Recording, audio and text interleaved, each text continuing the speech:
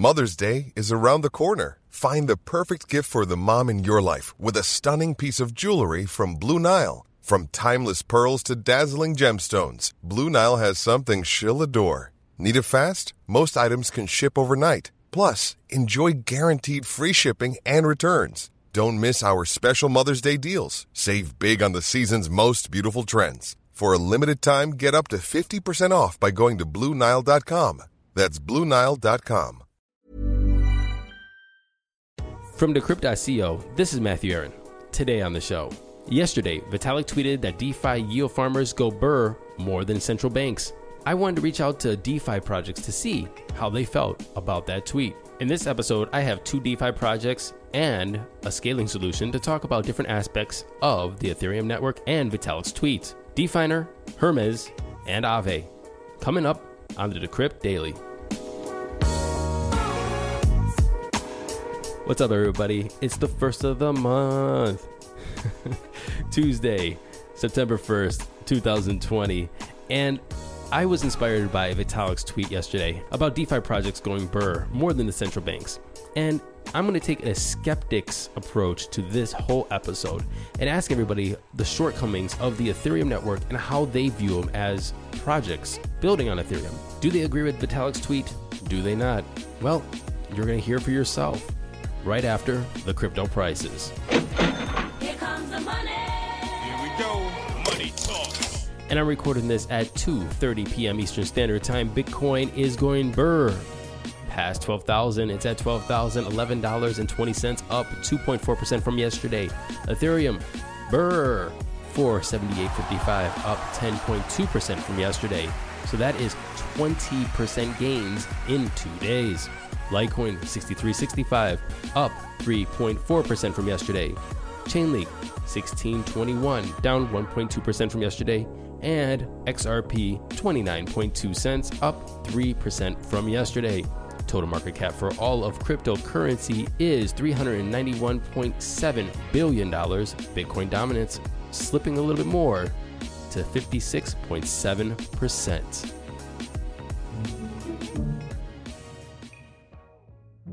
The first person and company I have on to talk about Vitalik's tweet is Stani, the CEO of Aave. Let's see what he has to say. Stani, how you doing, man? I'm pretty good.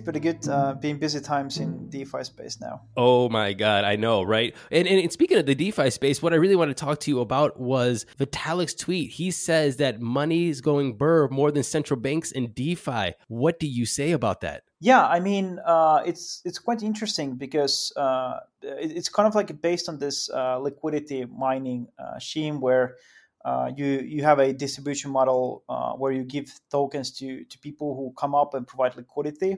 The problematic part is here that people who have a lot of funds, so basically whales, they're coming up and showing into these new protocols and getting those tokens, this distribution model. What happens is that those smaller investors that actually don't have equal amount of capital, they cannot mine same amount of tokens. So what they're actually doing, they're going and buying these tokens from open market, which means the whales are actually selling to them. So it's kind of like a weird, unfair model that we have now. And what we kind of realize is that it's pretty much like printing value in one sense, because when these tokens are issued, they don't have any value. And once kind of like end users are buying them, they pay for them. It's value transfer. I mean, the smallers are paying for the biggers. So that sounds like a Ponzi scheme. Is that a correct term to use here? I think the correct term is economics, where the big people, they basically get things for free for quantities. Of course, they put capital there. It is kind of fair to say. But on the other hand, basically people with smaller amounts, they're coming in. They don't get that much voting power, because the idea of the protocols, the developers want to give the protocols into governance, like community governance. But the thing is, if the whales get all the tokens and they can control and sell, it's a bit challenging for actual community members to get enough voting power. The little man always pays, sadly. Yeah. How do you feel, though, about Vitalik's tweet? Because in my opinion, in the way that I'm looking at this, and please correct me if I'm wrong, and since you are in DeFi, you might have a total different viewpoint on this, I think those are shots fired from Vitalik onto a project that's building on his platform, basically making his platform work and utilizing it for one means or the other. How do you feel about it? Yeah, I mean that's actually a good point, Matthew. Because in one way, DeFi is as a space is one of the most successful kind of like applications on Ethereum. And what's interesting in that sense is that it provides basically a lot of value. There's a lot of interesting things people are building and utilizing value. And we at Aave, we believe in basically sustainable DeFi, like lean DeFi. And on the other hand, it's kind of like I see the point there, because some of these things that are happening in the on-chain ecosystem, they're kind of like they're not sustainable. And the thing about DeFi or on-chain systems like Ethereum is that it's permissionless. It means that anyone can build anything and use anything, and that leads to a situation where you have good products and bad products. And for users, it's sometimes difficult to understand like what's good and bad. In that sense, and I totally respect what Vitalik wrote about it, and I think he's right. I mean, some of the stuff that is happening is unsustainable. It can't continue on long term, but it's important to focus on those projects that are sustainable and are building like the future of finance. But isn't that just about innovation and business and creation in general? Because a lot of people are comparing DeFi to the ICO bubble. People are saying that, well, look at all the scams that happen on the in ICOs. Look at all the scams that are going to happen in DeFi. But at the end of the day, there are still ICO projects still around that are turning into DeFi, or the major players on the Ethereum network. Yeah, I mean, Aave as a project started basically with a token sale 3 years ago. And basically, we're now the biggest DeFi protocol out there. So there is success stories. We currently hold around 1.5 billion worth of value in the smart contracts, and it shows actually that there is substantial.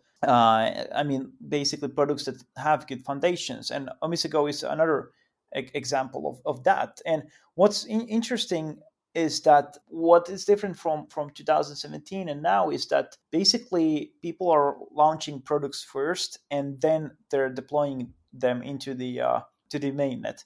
What we have seen, of course, as well, like previously in 2017, the case was a bit different because, for example, Aave, as we were known as ETHLend, we actually had a product already. It just was very early versions of it, and we had user base as well, and we just grew from there.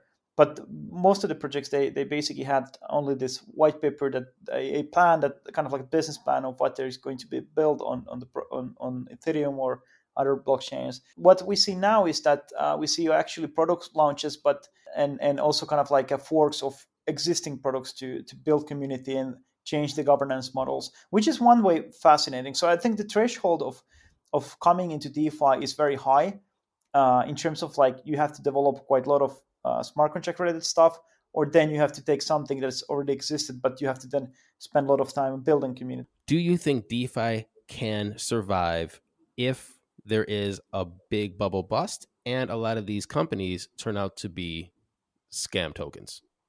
Yeah, in my opinion, like the lean DeFi, like lean projects, those which has like substantial value that they're holding, that are utilized by many users, they will sustain.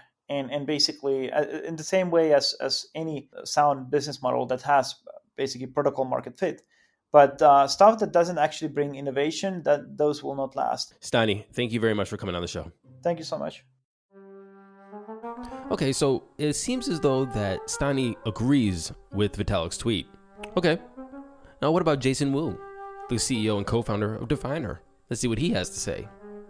Jason, how are you doing? I'm pretty good. So this is a show about Vitalik's tweet the other day talking about DeFi. He basically said DeFi is going brr like the central banks. Mm-hmm. And I want to look at that with you. I'm wondering if this is like he's throwing stones at glass houses. Is it a pot calling kettle black? These are two emerging technologies. Ethereum's emerging technology. DeFi is an emerging technology using basically Ethereum. Do you feel that his comments are valid in his criticism to DeFi? Yes, absolutely. I have the same concerns as him. I'm the founder of Definer, and Definer was there since like early 2018, and we kind of see and this space start and grow. And now like it's become more and more popular. I understand the reason why he speak out in this way. Put it short is always about long term and short term. If you put a long term consideration, he's consider the technology breakthrough and Ethereum, bring the smart contract, build the decentralized financial infrastructure. That's the long term. That's why the reputation is still the most important thing, and we need to use the technology to do the good thing. However, if you consider the short term, what happens right now in this field is people do the financial engineering and design a mechanism to make other people think they can make more money. In this way, they attract more people come and play this game. As long as there's new money coming in and the early adopters, they make more money. It's very well designed mechanism. It's not about the product, which is DeFi or financial services. It's about people use this product to build a game on top of that and attract people. I think that's kind of the short term. It increased the usability of the platform, Ethereum technology, bring more people. But in a little middle term, this model cannot sustain because it depends on new people or the new money come in to make the profit for the people who set up this game or participate earlier. I want to ask you about short term and long term, because look, the long term and the short term when it comes to building businesses globally in the economies nowadays have drastically changed. The average lifespan of a company in the S&P 500 is 61 years. The average tech company's lifespan is 6 years. Now we're talking about emerging technology like Bitcoin and cryptocurrency. I only see that things are changing faster. Social media, people are have less attention span. They want quicker fixes of what they want, of money, of interactivity, and they want to jump to the new things. That lifespan could be going lower and lower and lower. Is long term and short term actually being redefined? And is that actually a valid way to look at long term and short term to say what you want out of an industry that's emerging now opposed to back then? Yeah, I think that's still valid because it's always about the reputation. Just think about what happened after the ICO. In my personal think, ICO is very good technology, but it is used by the scammers and then make a lot of people lose their money. Then they criticize, they blame, the Ethereum. It's not the fault of the technology or the service, right? It's the fault people use that as a trick to build a game and to do bad things. I think what Vitalik, he really want to protect is, hey, this is the service, this is technology, right? Yeah, it's changing space very fast and the breakthrough of technology, but this is kind of technology to transform people's life. That's good thing, that's good service. However, right now it is used by some financial engineering or some people very good at financial engineering. They are using the technology breakthrough and they are playing games and they are playing the old games again and again. It's kind of give you a dream. You can make a huge profit, like 100% APY. But no one is questioning where's the 100% API from. To set it apart is basically from two portions. One is the service itself, but that profit or the APY is very low, like less than 10%. The majority of the APY or the profit came from trading, which means they kind of buy the liquidity on the market and pump up the price of the token and give you an illusion, and you have 100% or 200% APY. You see all this YARM, sushi, swap, all these things. That's all the same thing. I think that's what Vitalik is really concerned about, because he knows that start from the ICO age, right? It's just a financial engineering game. Eventually, it will burst. So I think that's really something he concerned. Also, that's something I concerned as well. Just think about for example, Definer, right? If we do that game, eventually it's actually not the project make the profit, but someone else. But once the bubble bursts, who will take the blame? Right? The product itself, not the people behind that and use that product to make profit. And then eventually, that will just bring all the bad reputations, all the bad names. Whenever people mention Ethereum, right now, even people can think about the ICO is all the scams. How about this DeFi? It's brilliant breakthrough, right? But what if something, I'm sure it's going to burst. But after that, right, that will bring a lot of bad, reputations to this decentralized finance industry, DeFi. Miners on Ethereum are making up to $500,000 an hour. Mm-hmm. Why is that okay? But other companies coming in to try to do different things on the platform and make money is not. And who's actually, going back to what you said, who's really benefiting for the miners making that much money? Is it the Ethereum network? Not really. Ethereum is not getting any better, any faster. Layer 2 solutions, their 15 transactions per second or whatever they are, isn't getting any faster. It's just the miners that are making money. They can shut off those computers at any time. Same thing with these projects that are building. Why is that valid and these projects are not? The key difference is miners making money or profit for selling their service, right? They run their GPU, they run the service, and they are making money. That's exactly fine because they are selling service. However, the current recent project, just give example, right? The sushi swap, they just forked Uniswap and add some model, then play it around. So they don't really have any too much value-added services, but they are playing a game. That's the reason why I don't think it's fine, is because they didn't do much value-added service, which means, through the technology breakthrough or building the code, they just do some, use fundamental or use some existing product and play it around and start to attracting people to buy and pump and take a profit. So that's the key difference, right? One is selling the service. One is just manipulate people's thought or financial engineering work to make profit. So I think that's two different, strategy or ways to making money. That's why I think one is okay because it really improves people's quality eventually, but another is not okay because it's very small value added, but add a lot bad impact for this whole community and industry. Right on. Jason, thank you very much for coming on the show and explaining some of these questions for me. You're welcome. Okay, Jason definitely agrees with Vitalik's tweet, but I'm going to stick to my guns. Ethereum is not perfect. So why even blame other projects for not being perfect? It's a pot and kettle. I'm going to stick to my guns. Maybe I can get them with gas prices. Everybody knows gas prices are too high. And to talk about that, I have Anthony Martin, biz dev of Hermes. Anthony, how you doing? Well, thanks. ETH is still slow. It's like 15 transactions per second. And because of that, you get a lot of congestion using the Ethereum network, and that raises the gas prices pretty high. We're talking about $5, $10, $40 a transaction. The other day I was trying to send $15 transaction. It was going to cost me $18 to send. Do you think Ethereum is working as it should at this current time? No, I think that obviously your point is right. I mean, if one day we want to be mainstream and, for example, do you want to pay your coffee with your Ethereum wallet? It's one of the targets. That will be impossible if the price of the gas is bigger than the price of the coffee.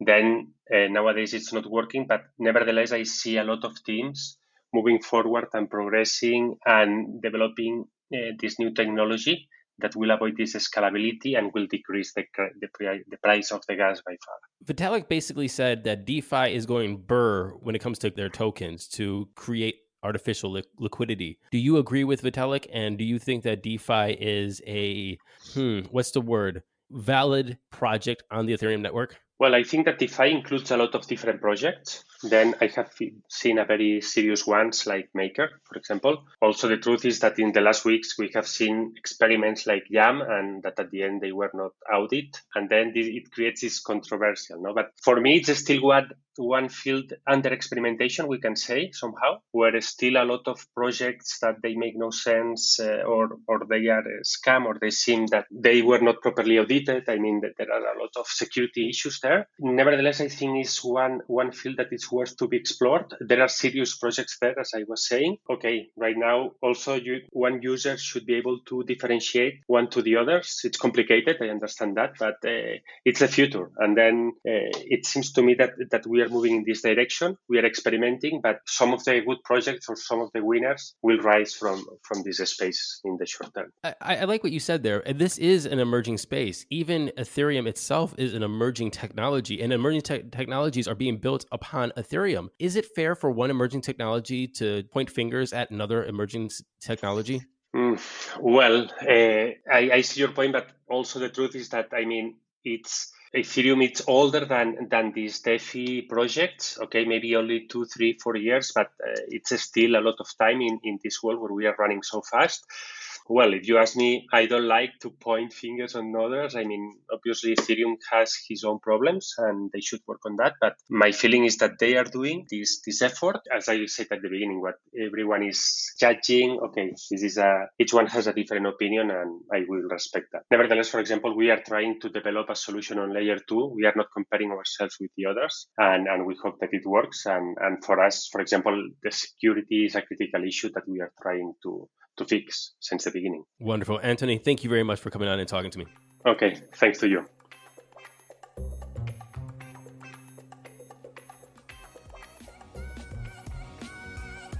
Thank you very much for listening to this episode of the Decrypt Daily. Today I wanted to do a little bit of a different episode. I wanted to challenge Vitalik's tweet. I saw the tweet and I went, there is a conversation to be had. And I got 3 great people on to talk about it.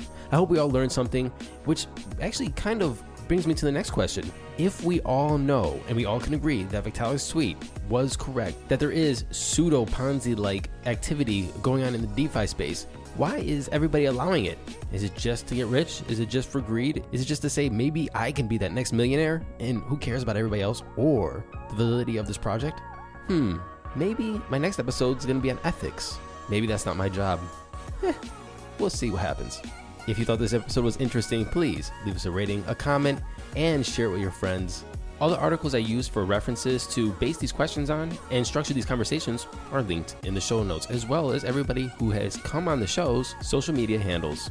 And don't forget to download the Decrypt app on your Apple App Store and your Google Play Store. We'll see you tomorrow. Happy hodling.